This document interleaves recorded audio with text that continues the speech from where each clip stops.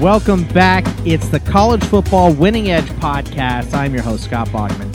And with me today, as always, are Nicholas Ian Allen, the owner and proprietor of CFB Winning Edge, and Xavier Triche at CFB Winning Edge and at Xavier_Triche, Triche, to follow these guys on Twitter. Nick, what's going on, man?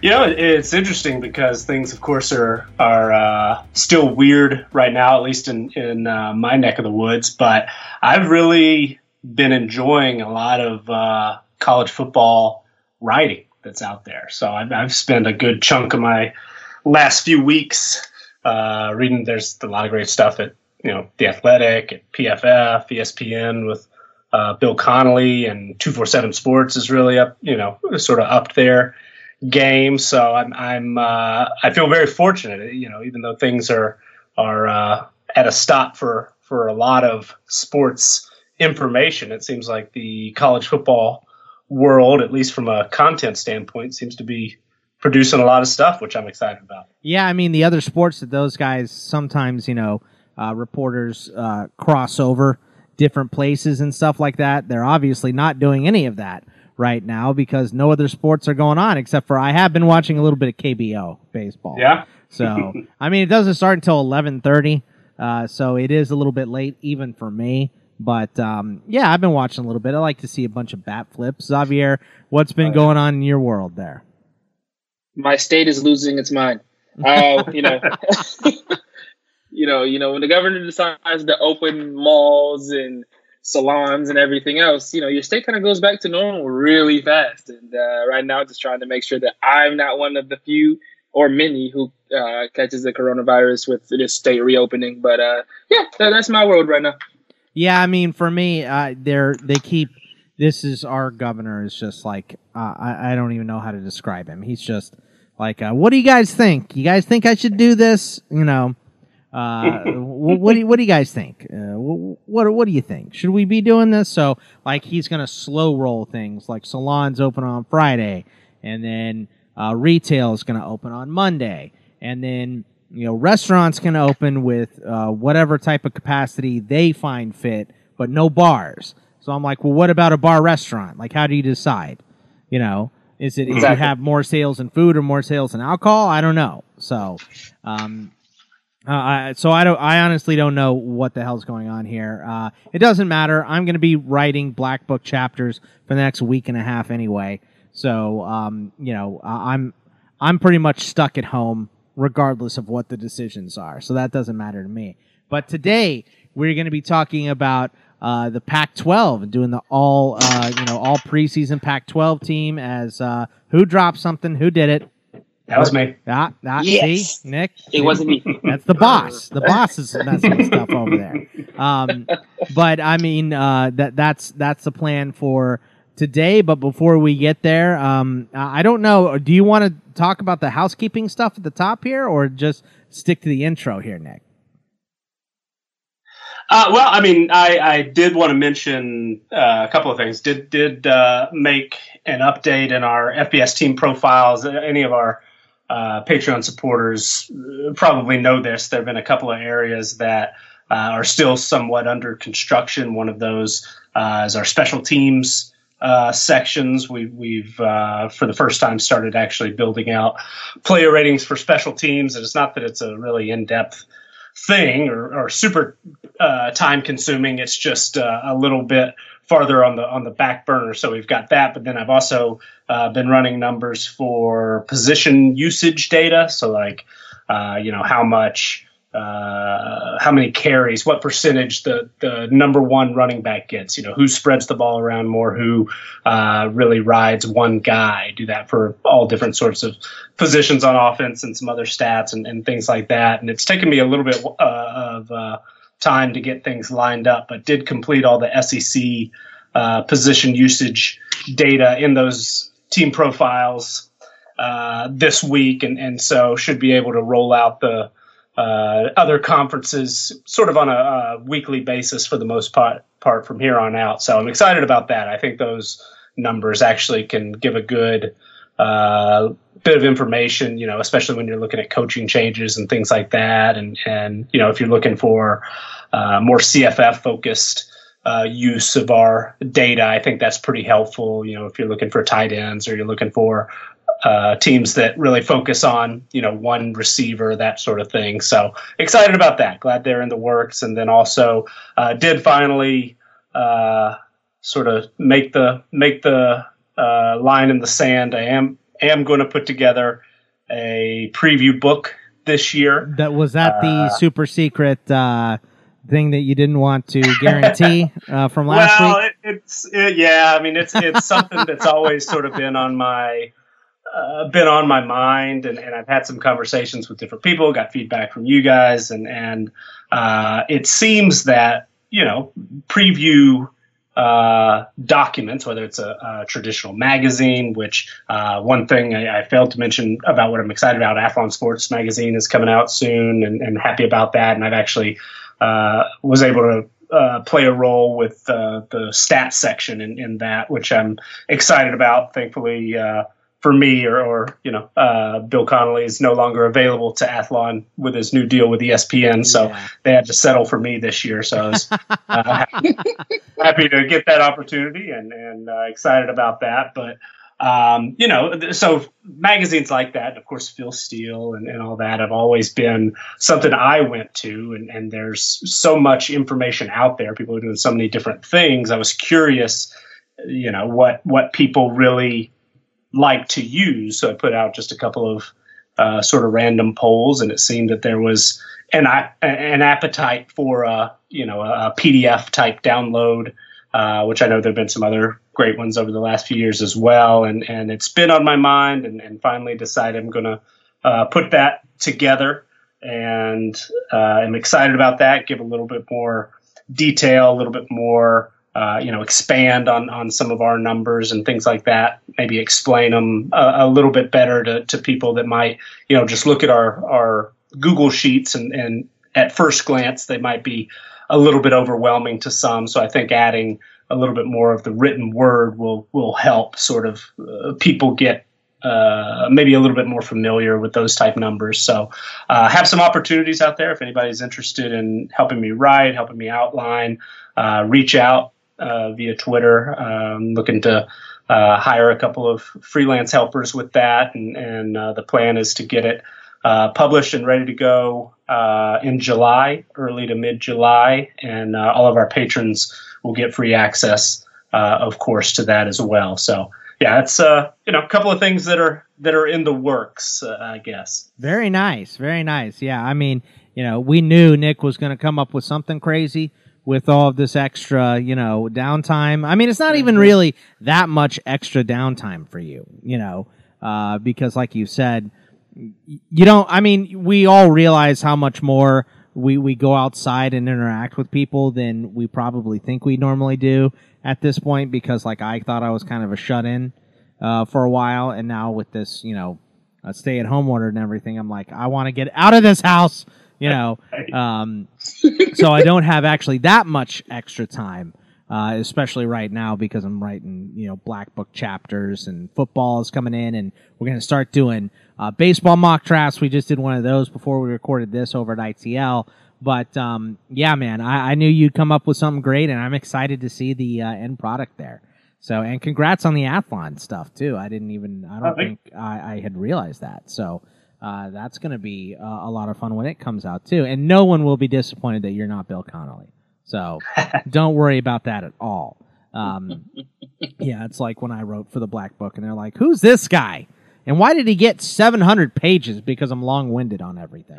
So same deal. But, there's a little bit of news before we before we jump right into the 2020 preseason All Pac-12 team. But the first bit is former Virginia Tech safety Khalil Ladier, who played 39 games for the Hokies, including 13 starts, transferred to Louisiana Tech. The Bulldogs had 2 DBs drafted, and Virginia Tech didn't have any. So I don't know. Why do you think he's making this move, Nick? Well, he, I believe, was injured last year. He had a really productive time prior to 2019, but didn't do much last year, didn't play a whole lot. And Virginia Tech actually welcomes back a big percentage of its secondary, really its defense as a whole. So perhaps he thought there would be an opportunity to play a little bit more elsewhere. I take it back. I must have had him confused with somebody else. He played in 13 games last year, but sort of fell down in the pecking order. He was much more part of the defense in 2018. But, probably just an opportunity to play. He's somebody that has had success. Louisiana Tech has done some good things in the past, producing NFL players, like you mentioned, had a couple of guys go in the middle rounds last year, and gives a player like this, 5'11", 190 pounds, has played mostly safety, but perhaps a chance to get a little bit more playing time, and maybe even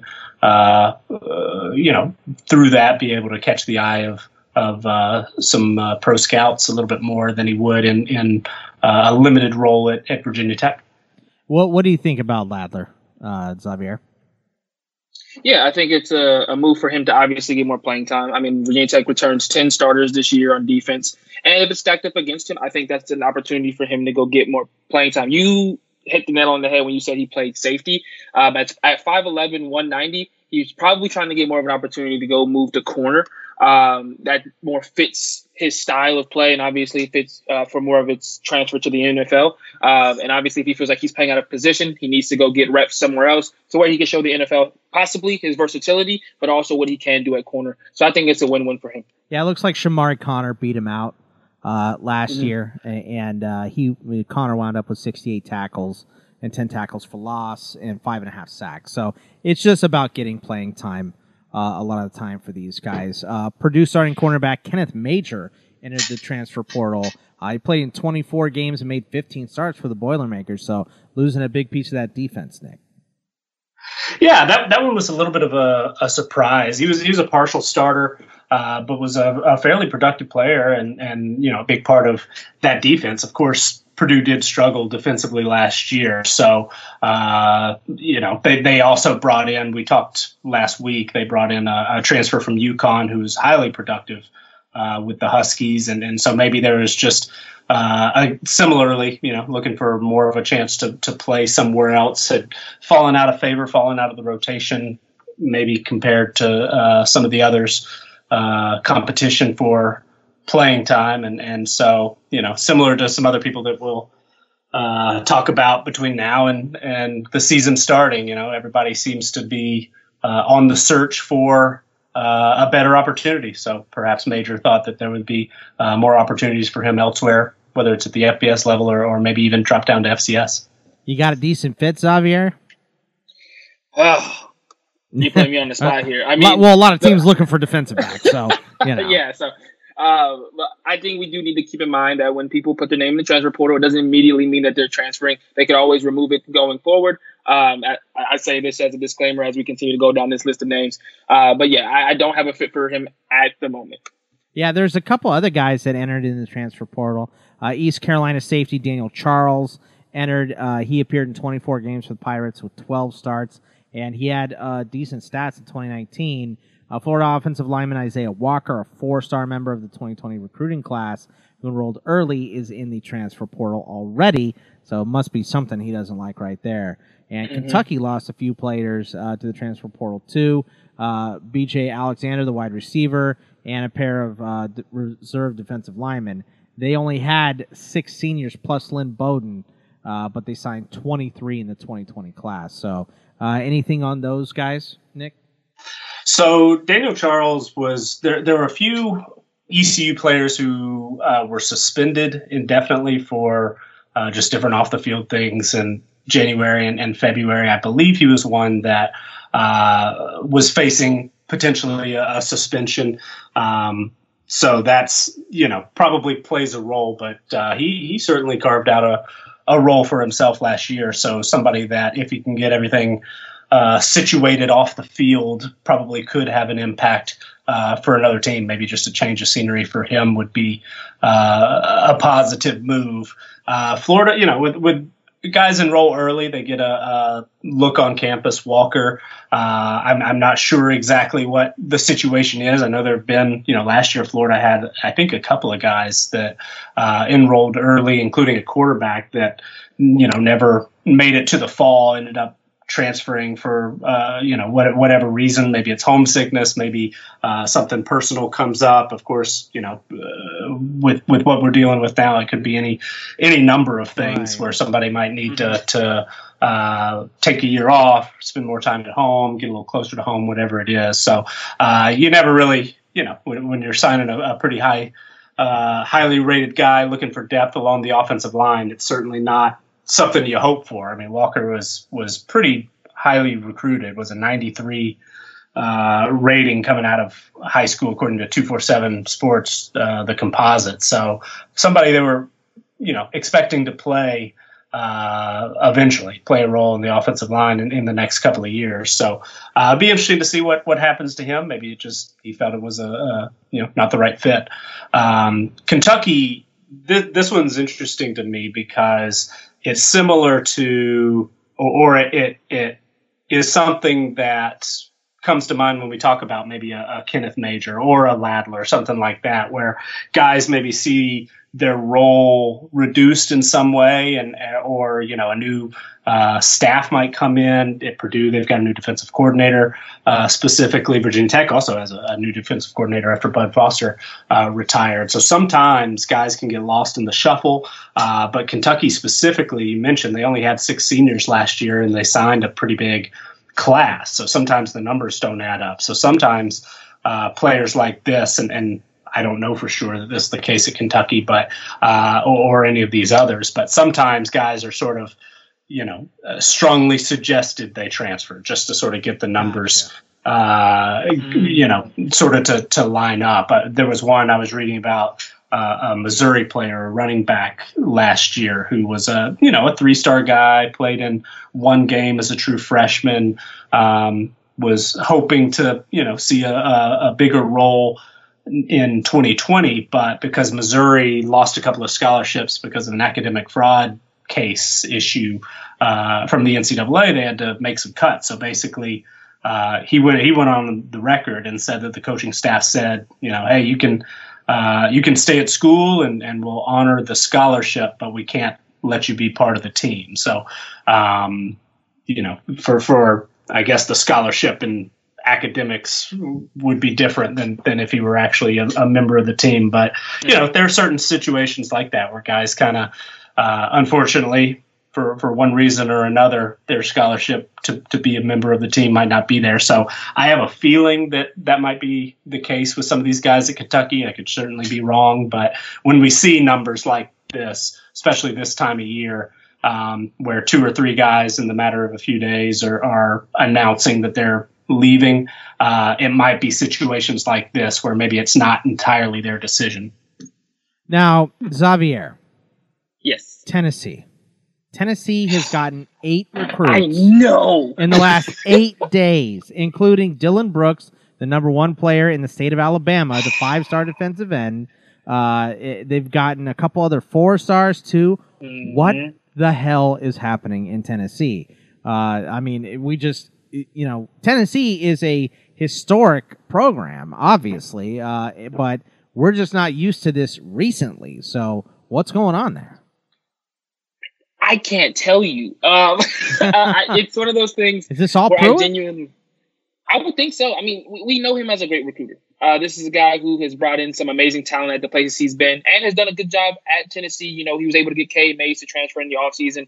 And now he's bringing in guys like Cody Brown, who a lot of people thought was going to Georgia, a running back who played 25 minutes away from the University of Georgia, and he pulled him to Tennessee. I mean, this is one heck of a coup for them.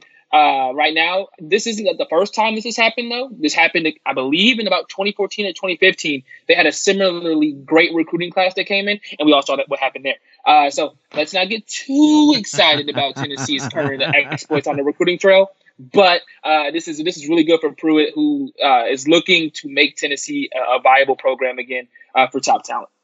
Nick, what is happening at Tennessee? Same question. It's interesting because I don't pay very much attention to recruiting until after signing day, and then I'll go back and once all the dust is settled. But this really caught my attention. I mean, Tennessee is it seems like every day I'm seeing 4-star commits, 5-star commits. I saw something just before we started recording that said that they expect to get maybe 3 guys over the weekend. So they're not done yet. It's interesting. I did see some numbers that apparently at this time of year in 2020, we've seen just a huge uptick in the number of kids that are committing. And you have to wonder if it's related to the situation that's going on. Guys aren't able to go out and make all these visits. Earlier today, the NCAA did some things, changed some things on what interactions recruits are able to have with coaching staffs and teams virtually and things like that. So it's really just a reminder. You can't Right. do X, Y, and Z. Just Well, for and some everyone. of We it- won't punish anyone right now, but now you can't do X, Y, and Z for real. Well, and some of it they've opened it up a little bit more. I guess I saw something about that a recruit can sit in on one meeting, like one team, Oh, okay. stuff like that. So So they're like, it's- hey, look, everyone, Tennessee is doing the right stuff. You're allowed to do this too. That's what it was more like. But I mean, Tennessee, like Xavier said, Jeremy Pruitt has a strong track record as a recruiter. They've got some great recruiters on that staff. T. Martin was known as a good recruiter when he was at USC. He's now at Tennessee, and so it's Former it's, Steeler, T. Martin. Sure, and another thing that I wonder about, because we have seen these large numbers of kids recruiting compared to previous years, and because of the unique situation we're in, I wonder if we get to the fall and things are more or less back to normal, are these kids going to stick at a higher rate?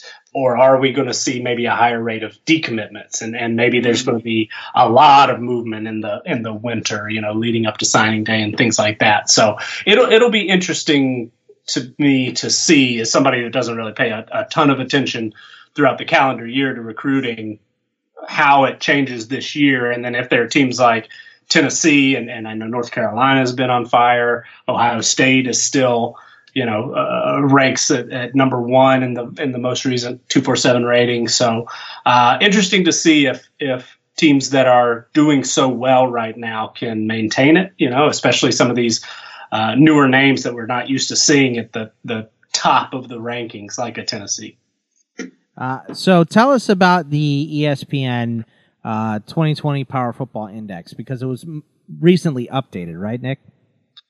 Yeah, so FPI is a similar system in some ways to what we do at CFB Winning Edge. They build a power rating, and you can use that power rating to project point spreads and things like that. And FPI, it's interesting because some people love it, some people hate it. I've heard varying opinions from varying types of fans. I mean, some really analytical people love it, and similar analytical people hate it. Just the way that they weight certain things. They look heavily at whether or not a team returns its starting quarterback, for example, and just the things that it chooses to put a heavy emphasis on.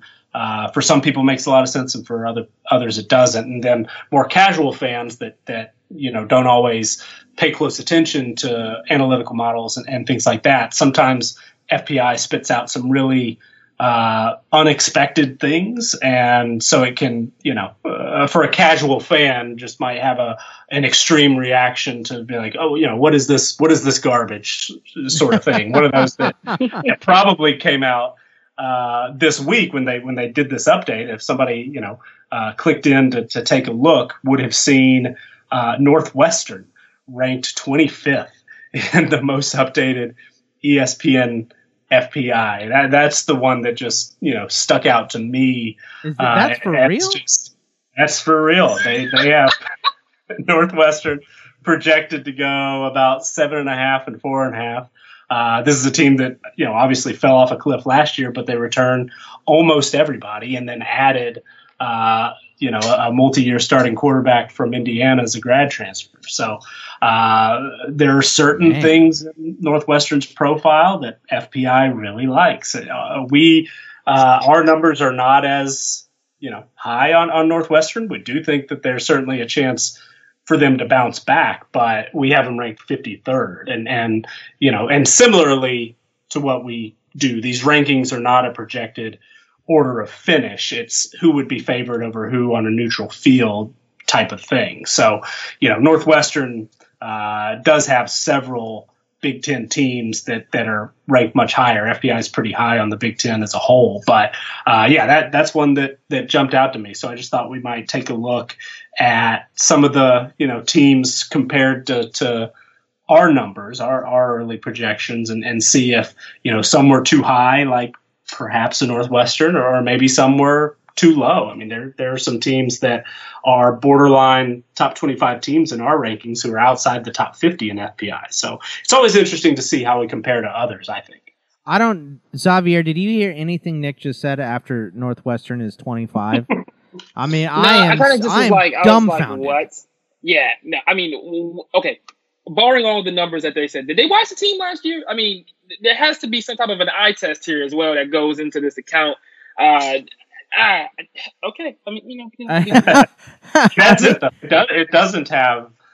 So some people love that it doesn't have an eye test. Some people want only numbers, no opinion, things like that, which I understand. And I've actually, when I first developed my model, I kind of had that in mind. I wanted to see, is there a way to do player ratings where, other than the talent projections, which of course are based in opinion, so already it's a little murky. But I wanted to see, is there something we can do to approximate an overall player value without including any additional opinion, without my own opinion? And in some ways, that's really valuable. I found that the way I do it, there were improvements I could make by bringing in other analysis, including my own, eye test, my own evaluation. And I think that by blending the two, I feel really good at where our numbers are at right now. But there are some people who think, numbers only. There are some people who think, what are these stupid numbers? We don't need them. So I try to find a balance. But so to answer your question, as far as I understand it, and I've heard a couple of explainers of FPI, and they've got a really, really smart team that puts a lot of effort into it. But as I understand it, they only look at certain efficiency metrics from statistical team performance and things like that from the previous year, returning production, and then put a heavy emphasis on the quarterback, whether or not he's returning. Well, I can tell you this.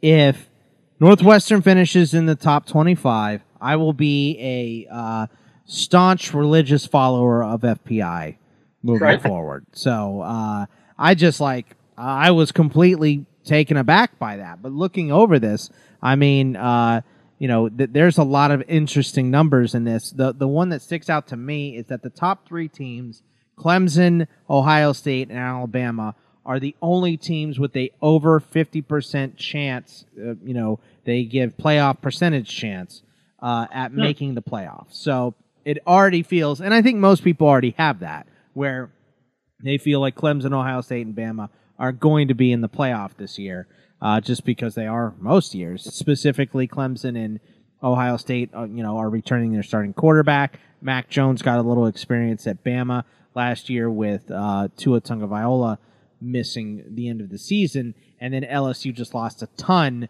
so they're down here at like 23.7%. There's two teams that have higher odds than them in Wisconsin and Georgia, so it's interesting to see those numbers.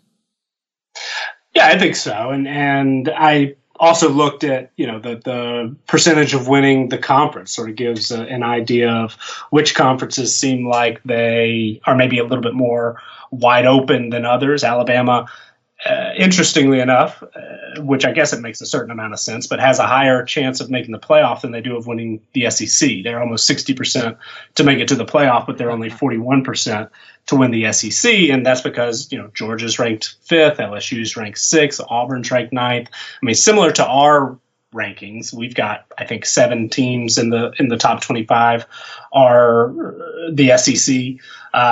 They're similar. I mean, the SEC pound for pound is the strongest conference, and so the chance of getting 2 teams in is relatively high. But Oregon, it seems, other than Clemson has an 88.5% chance of winning the ACC, but Oregon's at 58.5%. That's pretty interesting to me. They're only ranked 8th, but the Pac-12 as a whole, they're relatively low on. I mean, and they're starting a new quarterback too. So that's true. That's true. And I'm interested to know, curious, I should say, what sort of weight they put on Anthony Brown, because he has starting experience with Boston College, but was injured a good bit of last year and is new to Oregon. So I'm not sure exactly how they incorporate transfers. I do believe that if a transfer has starting experience, they take that into account. But I remember this time last year, Ohio State was pretty low in FPI, or at least was second in the Big Ten to Michigan, in part because Justin Fields was, a first-time starter at quarterback. So any system is going to have its flaws, and they might really project 90% of teams quite well, and then every once in a while you get sort of a really weird thing like Northwestern going in the top 25, right. But everything else lines up decently well. So that's my thought. I mean, I have respect for FPI. I think it's a useful tool. It's certainly not perfect, and we're certainly not perfect. So I like to This is better than anything I would throw together. I can tell you that much for sure. Maybe not better than Nick, but better than anything I would throw together. So for sure. I mean, do we want to kind of look by the highest rated by conference real quick, Nick, and sure. Go through that? Yeah, let's do that. All right. So the SEC's got Alabama has a 41% chance to win their conference.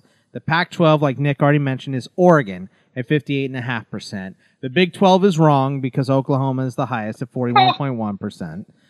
Ohio State in the Big 10, not a surprise, almost over 50%, 49.3%. Clemson, and this just shows you the level of competition that Clemson has at the AAC. That's why they're over 50% to make the playoffs.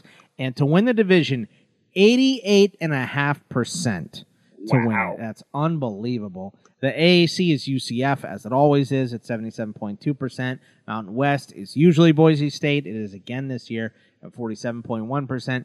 Conference USA, the MAC, and Sun Belt are all a little closer. Conference USA, it's UAB to repeat, 34.4%. If I'm remembering correctly, they have a lot of returning starters, right, Nick? Mm-hmm. They do. And then Buffalo is at 26.6% in the MAC, and App State in the Sun Belt at 40.8%, which is, I mean, Nick, if you had to pick one of these to guarantee, it would probably be Clemson, right? I think so. I mean, the gap between Clemson and the rest of the conference is really big. The ACC and sort of the way they stack it up is something that I paid relatively close attention to this week. I did a little, was part of a roundtable at athlonsports.com where they asked what who should be favored in the ACC Coastal. And our numbers, as we talked about during our ACC look ahead earlier a couple of weeks ago, was Miami. At the time, Miami was favored according to our numbers in all 12 regular season games, had a talent advantage in 11 out of 12, and those numbers have changed just barely, where Virginia Tech is like a 0.3 point favorite right now over Miami, but still we're very high on Miami. Last year we were very low on Miami. So I'm curious because FPI has Miami at 51, which is much lower than I expected. But what sort of credit are they giving De'Aaron King? Maybe we're giving too much. Maybe they're giving too little. Maybe it's something in the middle. But I was also interested to see Virginia 71st. That's really, really low. And we were quite low on Virginia last year. They ended up winning the division. They, of course, lost a lot of production, particularly on offense, and have a lot of work to do. But I would expect that they're better than the 71st best team in the country, and our numbers have them more competitive. Not necessarily, we don't expect them to win the ACC, but they're in the top 50 for us, and for them to be outside the 70s was a surprise. Similarly, Mississippi State in the SEC is ranked 72nd. And we talked just last week how KJ Costello is one of our top quarterbacks according to our numbers. So it's just, certain things are really large outliers compared to our numbers. And I'm always curious to wonder, why that is, and try to see if maybe they know something I don't know, and maybe we need to reevaluate a couple of things. But for the most part, I feel comfortable. But it's always fun for me to look at these and see where the major differences are. Yeah, I mean, Xavier, looking at the top 25, Nick put a list together of the two highs, two lows. And, and just a question mark, like, are these too high or too low? Wisconsin is, fourth in the country. Oregon is at 8, Auburn's at 9, Texas at 11, Florida at 12, USC at 13, UCF at 14, Michigan 19, Louisville 20, TCU 21, Iowa 22, Indiana 23, Utah 24, and Northwestern 25. Which one sticks out to you as the most overrated in that group, Xavier? Well, I mean, we spend enough time on Northwestern, so I'm not going to keep killing them. Of course. But I genuinely think Utah, this is a team who really lost a lot of talent last year. First off, they're only returning less than half of the defense that ranked number 2 in the Pac-12 last year. They're missing about 65% of their returning production offensively. And I don't see where they think they're going to make that kind of loss up. To rank them at 24, I really think that that's going to be an issue for them going forward. And I don't think 24 is good enough. When we get to the too low, I think in a second, I think I have another team that should be in their place. Nick, are you in agreement with that? I mean, outside of Northwestern, of course. Do you have a feeling or a grip on one being too high or too low here? Well, it's really funny that Xavier brought up Utah because I agree personally that Utah doesn't seem like a top 25 team, yet our current team strength ratings, our overall power ratings, have Utah 18th. So we're even, more bullish on Utah than FPI is. So that's another just interesting thought. I think Louisville at 20 is probably too high. I think they did a lot of really, really great things last year, but 20, that seems like a stretch. TCU didn't make a bowl game. They were perhaps the best team in FBS that didn't qualify for a bowl game, but a fringe top 20 team seems a little high. I do really like that they have UCF at number 14. I mean, I thought we were going to be the highest out there on UCF. We have them 16th, and FPI has them, just a couple of spots higher. Wisconsin at 4 seems a bit high to me. They certainly are a good team, quality team. A lot of the offensive line is always a strength. The defense is very good, but we have Wisconsin 17th, so that's a pretty big gap. We don't see them really as a college football playoff contender, and FPI gives them a really good shot of making it to the playoffs. So as far as the top 25. That might be the biggest gap as far as, ultimate ceiling maybe between our numbers and theirs. So go ahead, Xavier. I was gonna say Auburn's another one that kind of worries me, them being that high.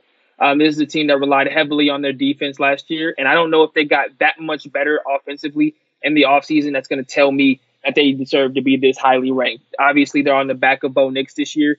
And I'm not so sure he's going to be able to produce enough to keep that offense as high powered as they need to be, I think, for a defense that lost a lot of top of the tier talent.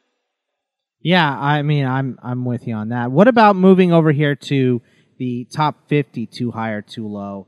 And there's some surprising teams in here. Stanford at 31, who obviously had a very, very down year last year. Kansas State checking in at 32 is fairly high. New coach last year and all that stuff. So still getting adjusted, it seems. Texas Tech at 41, a little surprising. Cal at 42, underrated defense as always. ASU's in the top 50. UCLA was so wishy-washy last year. And Georgia Tech at 50. I don't know if I'm more offended by Georgia Tech at 50 or Northwestern at 25, guys.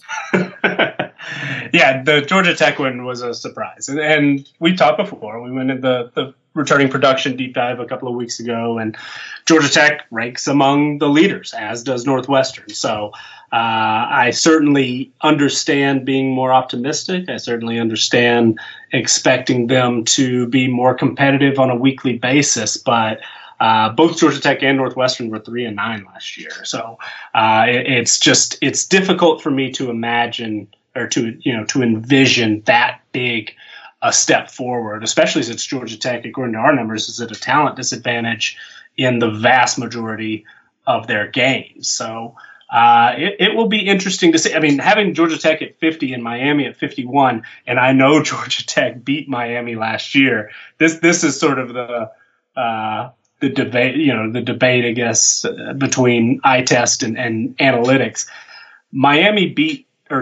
Georgia Tech beat Miami last year. They beat them on the road, I believe. Mm-hmm. But Miami was a much better team than Georgia Tech. Right. And for the way I see it, like I know in one afternoon it didn't look that way, but they play that game 100 times and Miami wins 98 of them. Georgia Tech got their one. Sure. I think so. And our numbers, for Georgia Tech, they're our lowest rated ACC team. They're 86th right now in our rating. So that's a pretty big jump. I mean, at the end of the 2019 season, they were like 103, something like that. So we see a decent improvement. But Miami has, top 25 talent. Georgia Tech ranks in the bottom of the Power Five as far as our talent numbers go. So it's just another sort of eye-popping team seeing Georgia Tech in the top 50.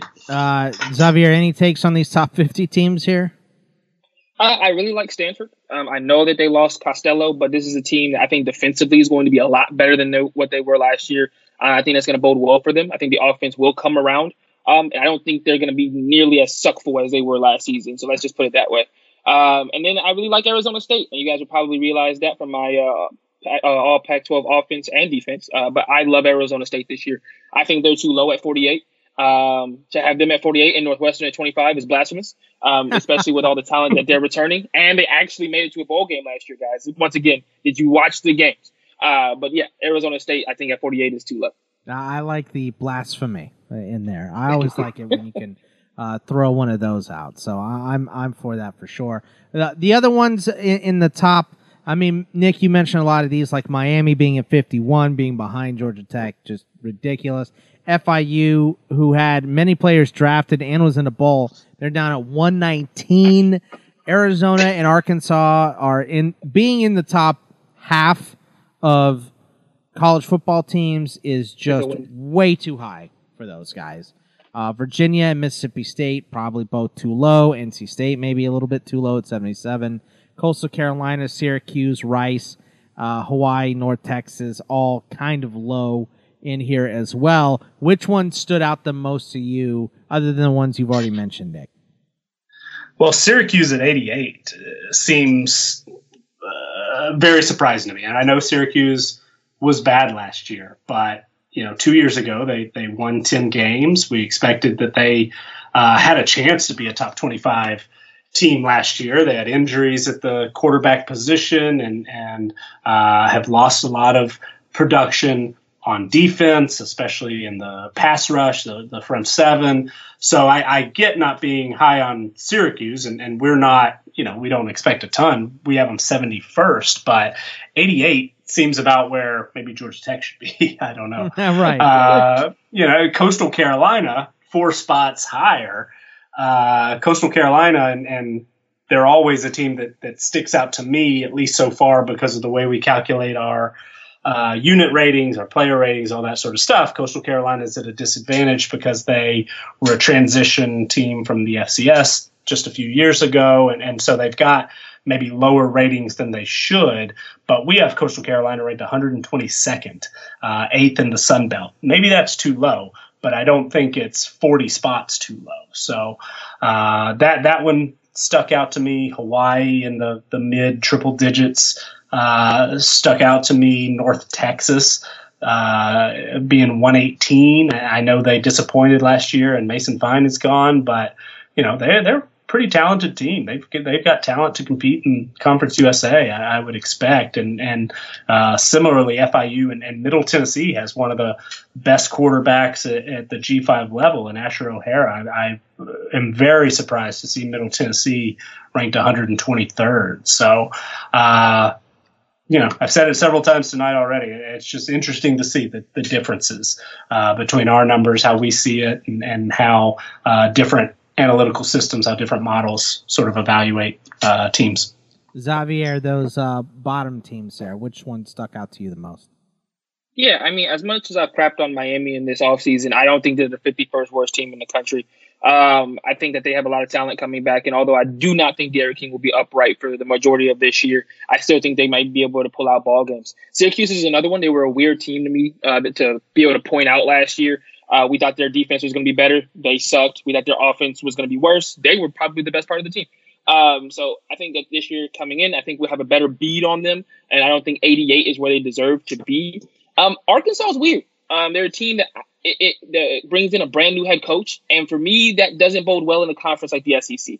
On top of that, Arkansas has not been a great program over the last 5-10 years. So I think that it's going to be – I didn't really think about it. I had to think about Darren McFadden. But I think that Arkansas is a team that maybe power ranking-wise might be better than the teams below them, but as far as their conference is concerned, it will probably finish towards the bottom. And so that's also something I have to keep into account here when I look at these teams. All right. So, I mean, a lot of fun stuff to go over. Like Nick said at the beginning of the show, there's just a lot of writing. There's a lot of stuff out there, to kind of just expand your mind on college football right now. But we are going to go ahead and head into our 2020 preseason of the All Pac-12 offense. So I know, Nick, you threw a couple polls out again this week, and then we have the VGR Plus all-conference team. So take us right into it. Yeah, so offensively, similar to like we did last week with the SEC, there were a couple of unexpected names that popped up as the highest rated at their particular positions, and the first name probably jumps out to a lot of people. Dorian Thompson-Robinson, the UCLA quarterback, is our highest rated player at the quarterback position in the Pac-12. All Washington State's fault, by the way. Well, I mean, he certainly had an incredible statistical game against Washington State. He had some other, decent games as well. He's a fairly high risk, high reward type player. I know that there are some, folks in the Pac-12 that really, really are not impressed by what Dorian Thompson-Robinson has done. I know that accuracy is an issue. I know mechanics are an issue. There are a lot of improvements that could be made. He's not bad. He was just so highly rated. I think he was a 5-star guy. So I think people are disappointed by what he's done so far. Sure, and he only played 1 year, I believe, of the quarterback position in high school, and he's got a huge arm. He's very athletic, and so the tools are there. But he's somebody that maybe the improvement over the first 2 years on campus, we expected maybe to see a little bit more consistency. And we've seen the flashes, like you mentioned, Washington State. He threw for 500 yards, 5 touchdowns, and also ran. And all in the second half. Two touchdowns and 57 yards. So, that is he ever going to do that again? Probably not. But, I mean, he threw for 370 yards almost against USC and 3 touchdowns. And we've seen flashes of what he can do. So he's built, he's added production points in our system because of games like that. But, perhaps coupled with his rating, which might have been based a little too much on potential and raw talent, maybe we do have him a little overrated. So maybe he's somebody that's we're going to have to take a hard look at. Should we pull his rating down a little bit? But maybe this is the year he puts it all together. I don't really want to limit a guy like that or punish, UCLA when we have the chance. Our projections have the chance maybe to think UCLA be a little bit better, and I don't want to miss that opportunity if they end up being better than sort of what the public thinks, and by knocking Dorian Thompson-Robinson's rating down. So anyway, that's probably too much on him, but pretty interesting case I thought, because one, our poll of course had Kedon Slovis as the Pac-12 quarterback, and I also thought Kedon Slovis, who early in his career has already proven to be highly productive, showed great command, showed that he could run the offense really well. And we saw there were a couple of times he got injured, and against Utah, USC played quite well, but then he also got injured in the bowl game. And Iowa just completely took over the game once Slovis was out. So we've seen, he could have an impact on the game with his play, but also when he's maybe not able to be on the field, USC we see take a step back in some instances. So that to me, I think makes sense that Kedon Slovis probably should start the year as the Pac-12's quarterback. Yeah, I mean, what about the rest of this all Pac-12 team on VGR Plus? So at running back, we have Jamar Jefferson at Oregon State and Max Borghi at Washington State. Both of them pretty interesting cases because Jefferson was hurt a good bit last year and also shared carries with a senior who is now gone. Borghi has a chance maybe to carry the football a little bit more than he did with a new head coach there, but we're not 100% sure. At receiver, we've got 2 highly rated USC receivers, Tyler Vaughns and Amon-Ra St. Brown. I think that makes sense. Both of those guys were in the poll as first teamers. Jalen Redd is our 3rd highest rated receiver, which is a little bit surprising since he started off the year really well last year, but Johnny Johnson III, I think, came on toward the end of the year and probably proved to be a little bit better for the entirety of the season. And then with Micah Pittman coming in, we might see a little bit less, ability for the target share might go down a little bit for Redd. At tight end, I think Brant Queeth, I could be wrong, is from a production standpoint as a receiver, was as good as it gets in the Pac-12 and really is sort of the only choice, I think, at that position. Offensive line, we just did the 5 highest rated players. Didn't worry about position on this one, but Penei Sewell, who's, incredible at left tackle at Oregon. Probably the number 1 pick in the draft next year if it's not a quarterback. Yeah. Could be. Yeah. Absolute, generational.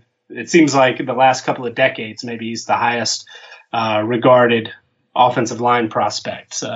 Walker Little at Stanford is similarly rated. He was highly thought of coming out of high school, a 5-star guy. He's done, he's done well when on the field. He just unfortunately was injured a lot last year. Foster Sorrell, also his teammate, fellow tackle, is in a similar situation, highly rated coming out of high school and has some experience as well with 11 starts for Stanford. Elijah Vera Tucker, the USC tackle, got some all Pac-12 consideration last year. He's a 91 rated player, according to our numbers. And then Abraham Lucas is somebody who got a bump from the eye test. That's something that we do on occasion. We'll actually go in and especially players on the offensive line, interior defensive line, it's difficult to get those stats and add production points. So we're going to take a little closer look for eye tests. And Abraham Lucas is somebody that's been an all Pac-12 performer at Washington State, has done some really, really good things. And he's somebody that, because we gave him a bump in his ratings, a 96 rated player, certainly deserving of one of those spots, I think. All right. How about your team that you put together? I mean, the poll, I think that there weren't many surprises in the poll, right? It's Slovis, CJ Verdell from Oregon. I'm going to have him in my all Pac-12 team, just spoiler alert. Max Borghi was just too good. And I think the two USC wide receivers are probably just, they have to be up there. Amon-Ra St. Brown and Tyler Vaughns. I think Amon-Ra St. Brown's better than his brother, who was drafted, I think, in the 6th round, Equanimeous St. Brown, also out of USC. And then Kyle Phillips from UCLA. That might be the only surprise because he's not on any of ours, right? Right, Nick? Yeah, it seems so. And that's probably based on his stats coming back. I mean, the Pac-12 has some very talented receivers and a lot of guys with huge upside. But as far as overall returning production coming back, receiver might be a little bit on the low side. We lost guys like Brandon Ayuk, first rounder, Michael Pittman, early 2nd rounder. Both of those guys put up really huge numbers. Isaiah Hodgins at Oregon State had double-digit touchdowns, 86 catches, and over 1,000 yards. So, and then of course Washington State lost a couple of guys who had good numbers as well. So we lost some high-end talent. So it makes sense that maybe that 3rd spot could be up for grabs. And a guy like Kyle Phillips, who caught 60 balls and 5 touchdowns, ranks among the returning leaders, certainly in the top 5 at a lot of those categories. So makes a certain amount of sense. But I personally see probably a Washington State receiver. I went with Renard Bell as that guy. And I think that we will see receiver production continue to be at the very highest level, probably under Nick Rolovich and that new offense.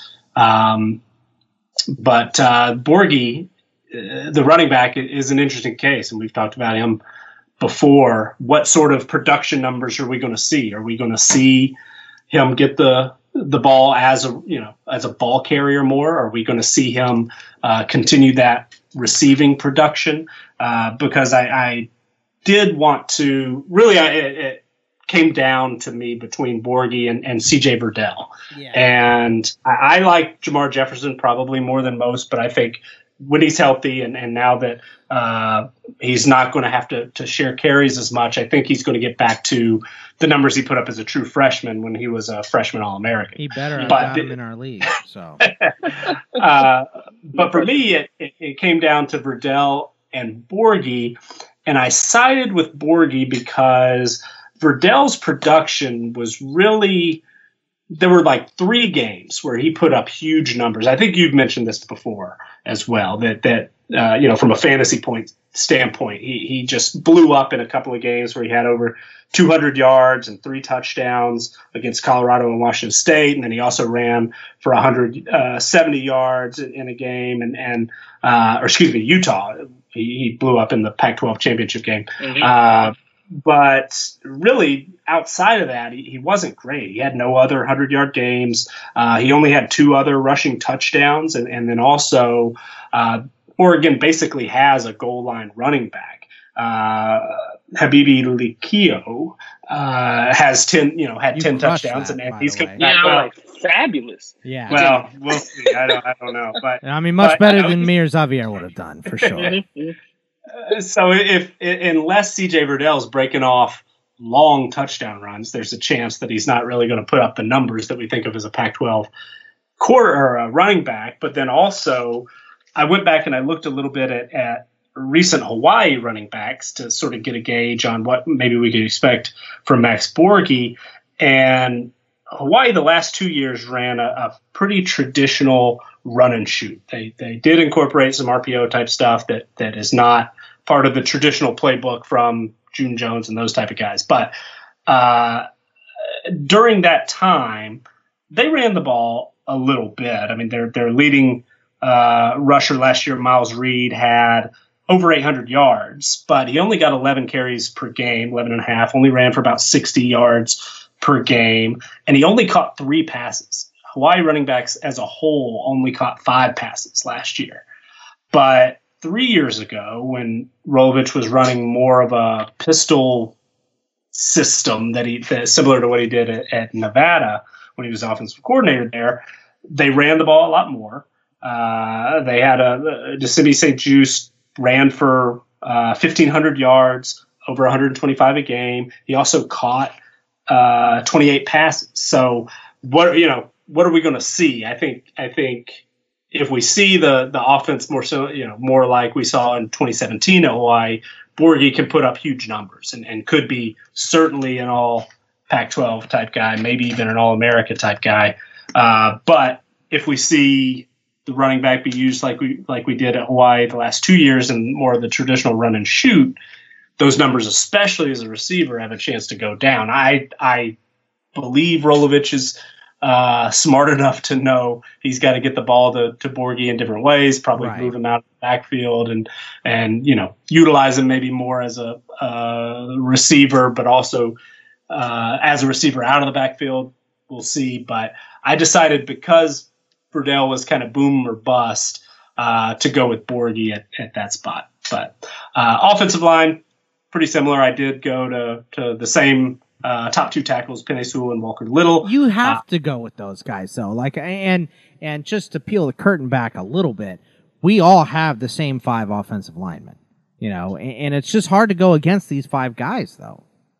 I think so. I think Lucas maybe could make a case for one of those spots, but Little is first round type talent. It seems the interior.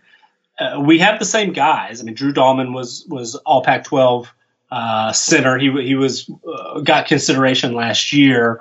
Donovan West at Arizona State, who can play center, probably going to play guard this year. Did some good things, got some recognition as a freshman all Pac-12 player. So that's probably why he got my sort of nod, benefit of the doubt. And then Jackson Kirkland at Washington, who's had some injury issues, but has played really well in the past, got my other guard spot. It's though we settled on the same guys, I think the interior, we could have come up with a lot of different combinations. It's just there's a little bit, the elite talent isn't quite there like it is at the tackle position. Looking through all of our Pac-12 teams, I mean, we've got mostly the same guys. Now, I will ask Xavier, we're going to start with you. You have Jayden Daniels over Kedon Slovis. I wanted to do it. I almost pulled the trigger on it, but I just couldn't. I couldn't do it. So tell us why Daniels over Kedon Slovis. I just think going into year 2, he's going to be amazing. I mean, we see the numbers last year. I think they used him more of a game manager. They didn't let him rip every single ball game unless they had to. But we saw the talent. We saw it against Oregon last year. Even against FSU, he had a decent game. But 2,900 yards, 17 touchdowns, 2 interceptions.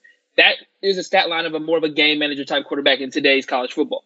But if they let the guy go, which I think they will in his sophomore year, I think he can easily throw for 3,700 to 4,000 yards, 25 plus touchdowns, and keep it under 7 interceptions.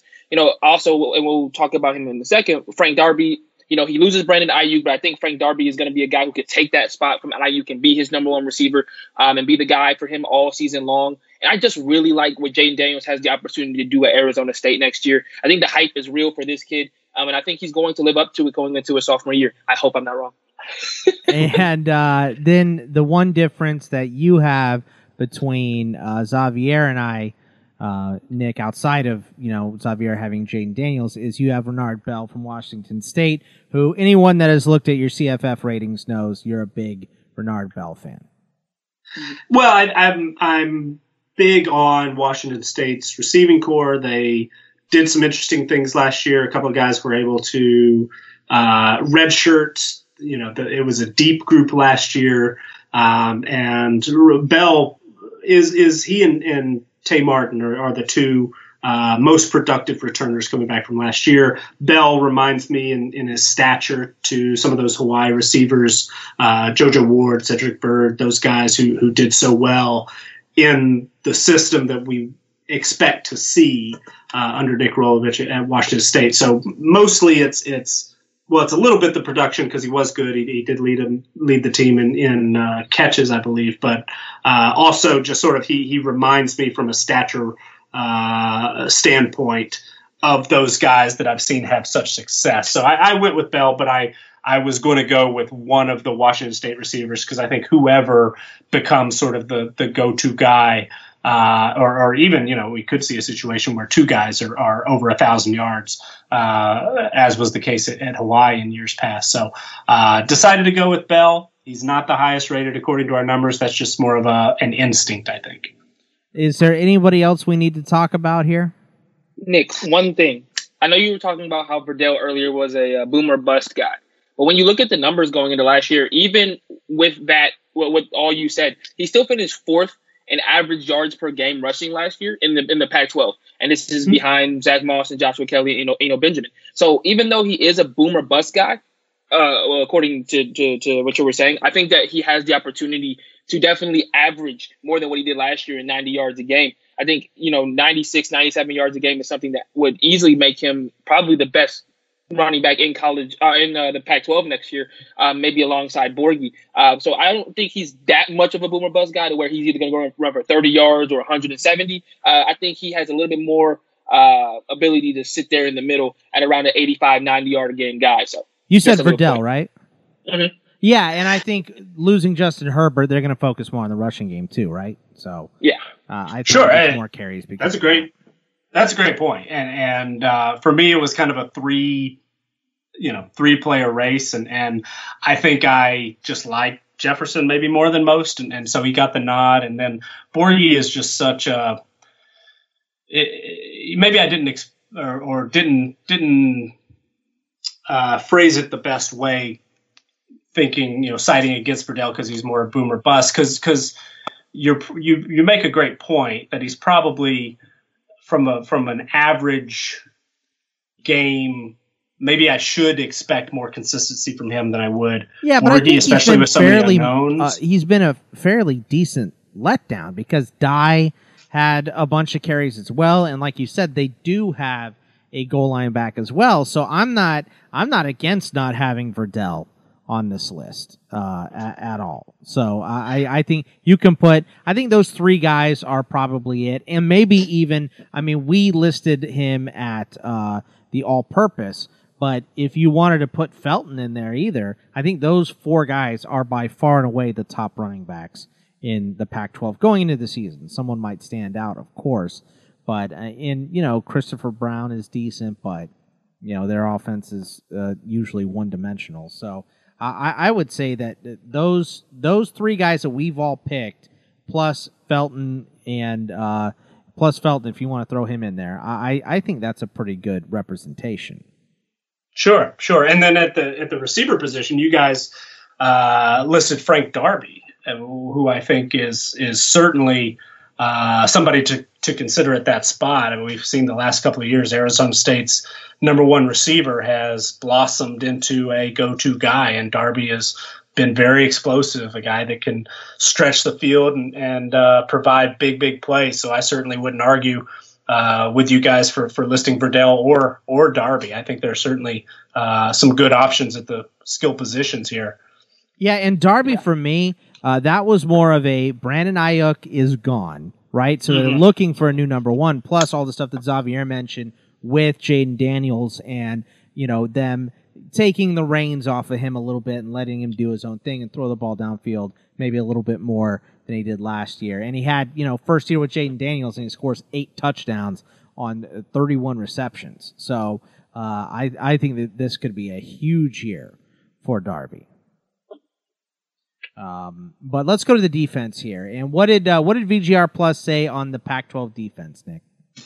All right, so our defense, we did not stick to just 11 players. We did 4 defensive linemen, 4 linebackers, and 5 DBs. Those highest rated players, according to our numbers, are Mustafa Johnson from Colorado, Kayvon Thibodeau at Oregon, Jay Tufele at USC, and Marlon Tiapulutu at USC. Those were the top 4 rated defensive linemen. At linebacker, Colin Schooler at Arizona, Merlin Robertson at Arizona State, Nate Landman at Colorado, and Jahad Woods at Washington State. All 4 of those guys are 100 rated players.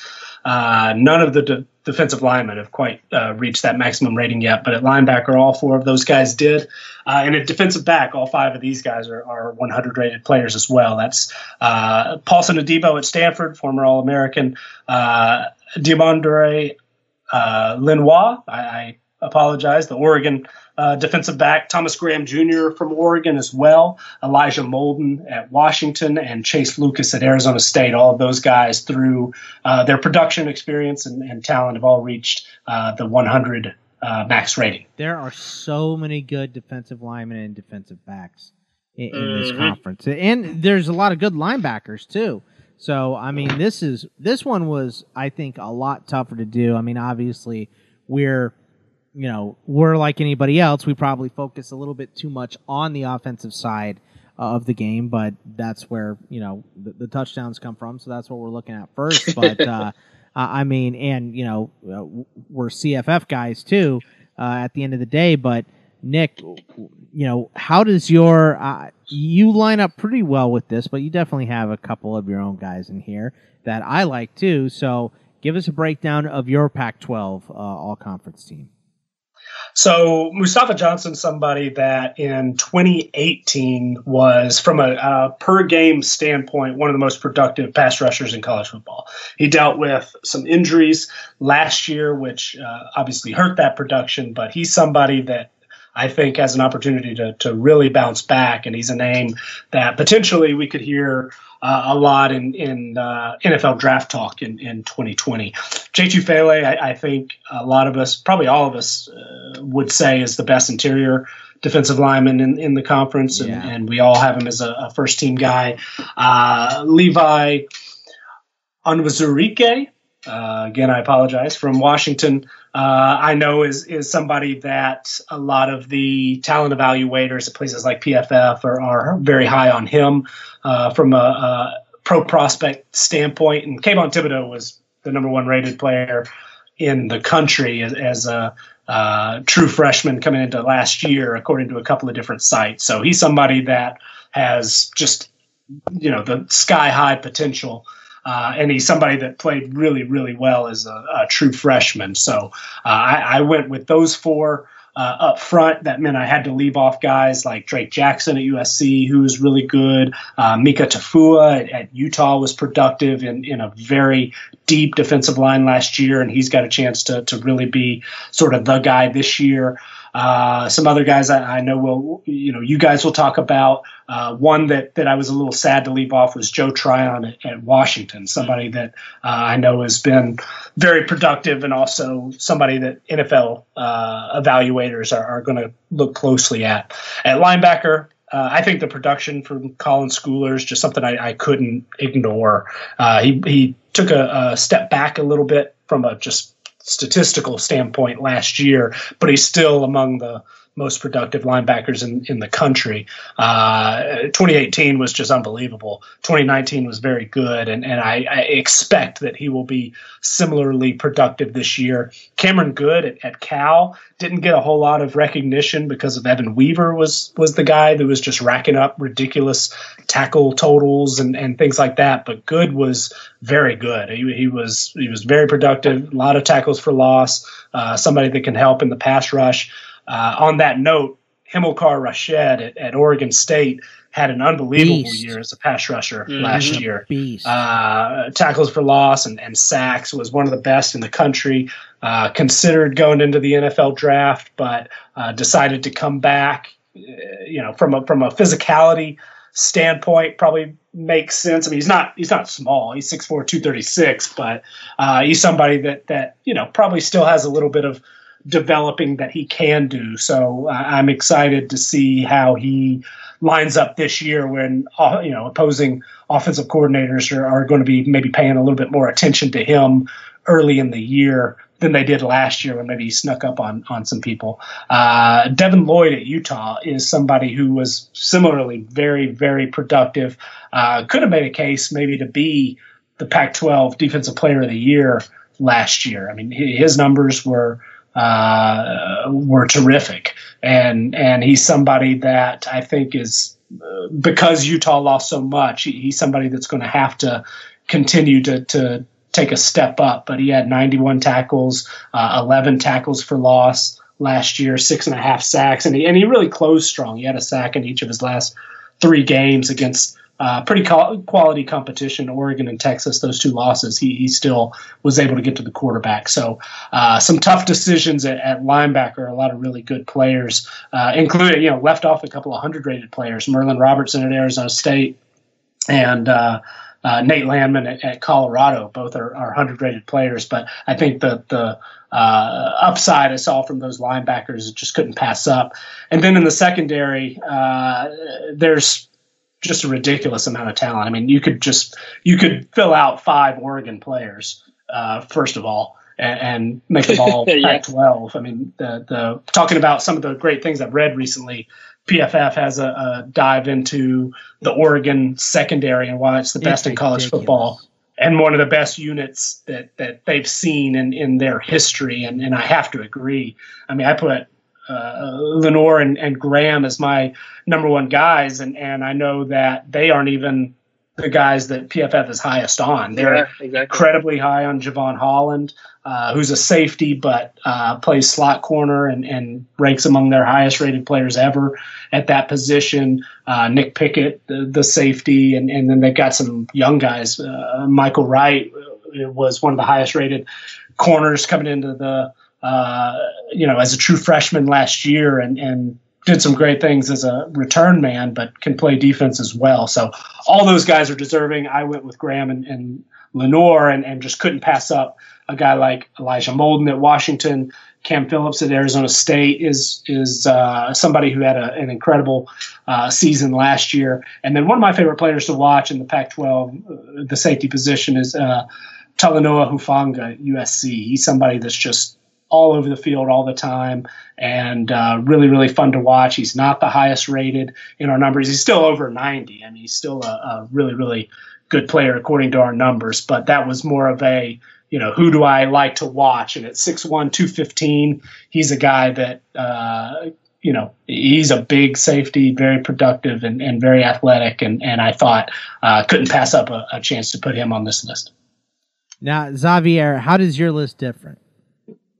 Well, I have Cameron Good on my defensive line. I cheated a little bit, but any guy who has 9.5 sacks to me is a defensive lineman. Yes, he's a bit of a tweener, but that's where that was my biggest difference there on the D line. I have Darian Butler. You'll get to a reason why I have Darian Butler in my linebacking core. You have Merlin Robertson, but I think Merlin Robertson's those two combined are one of the best linebacking cores in the Pac-12, if not the country. Darian Butler is a guy who had 77 total tackles last year and is going into his junior year and should just be getting better. He's progressed his first 2 years.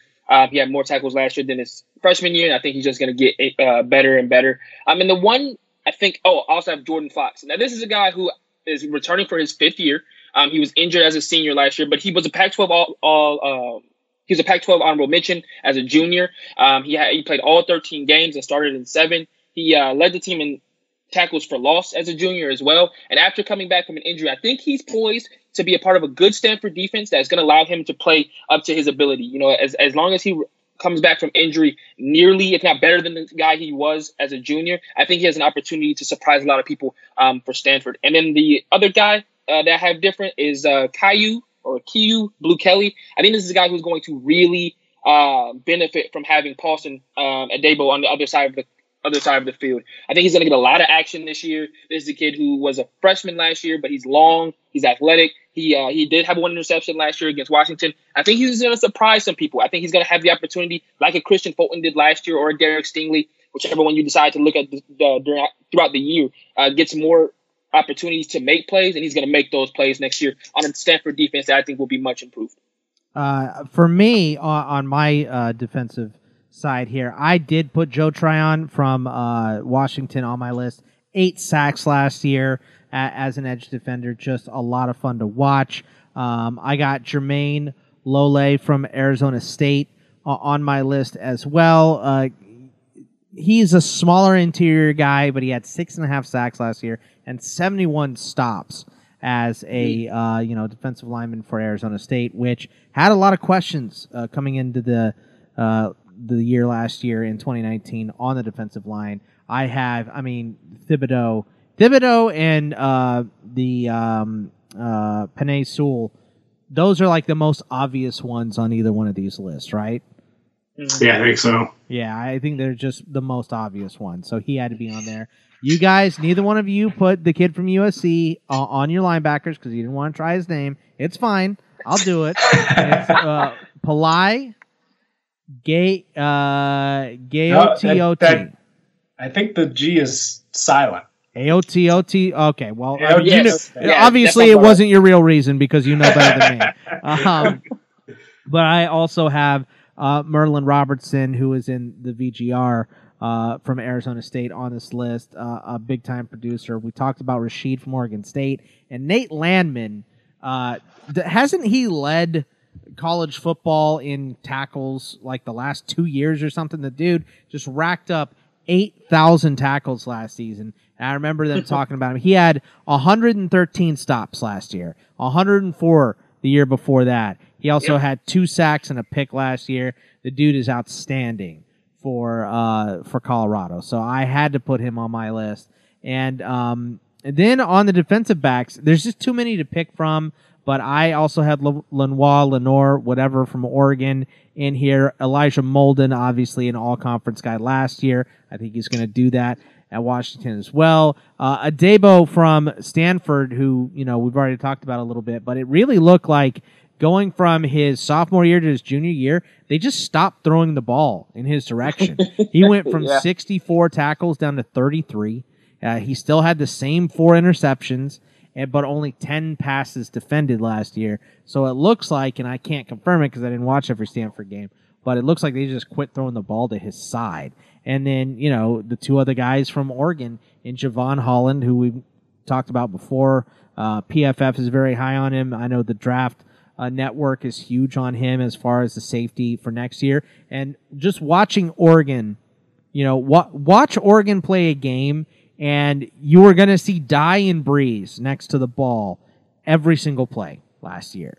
So I felt like I had to put Brady Breeze on this list as well. But there's some guys that I left off. I really like Mustafa Johnson, so it was hard for me not to put him on this list. But I wanted to get Joe Tryon on this list somewhere.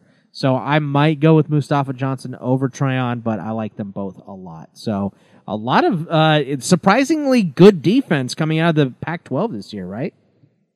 It seems that way. I mean, especially in the secondary, there are a lot of productive players, veteran players at the linebacker position. I think defensive line maybe is a little bit shallow, but I think the high end, there's some really exciting players. Thibodeau, of course, but Tufele, I think, has a chance maybe to be a first round type talent as well. So there are a lot of very talented players, but I mean, who's going to score on Oregon next year? I know. I don't know. Keaton Slovis is going to have a tough time throwing on them boys. So it's going to be a lot of fun to watch. But I think that's going to do it for us. Remember, you can follow us all on the Twitter machine at Bogman Sports for me, at CFB Winning Edge for Nick, and at Xavier_Triche, TRICHE for Xavier. What do we have coming up next week? Which conference are we doing, Nick?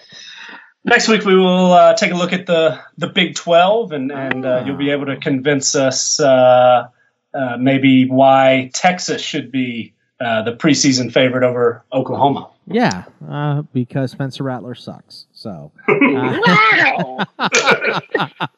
I mean, who knows? I haven't even Stay seen tuned. it. Right. I can't wait for next week. It won't be far off of that as far as analysis goes because I don't have a ton of time to deep dive right now. But this was fun, guys. And, I hope everyone is staying safe out there and, be extra careful if you're going back out when, all the states are kind of lifting all of their stuff. So just be careful out there. And we'll be back next week to preview the Big 12, and we will see you then. Take it easy, everybody. CFB Winning Edge is a Patreon-supported outlet. The more support we receive, the more value we're able to bring to our listeners, readers, and users. There are several projects on our wish list for the 2020 college football season, including written previews, a weekly newsletter, and expanded podcast schedule. However, we can't grow without your support. Join us at patreon.com/CFB Winning Edge for details.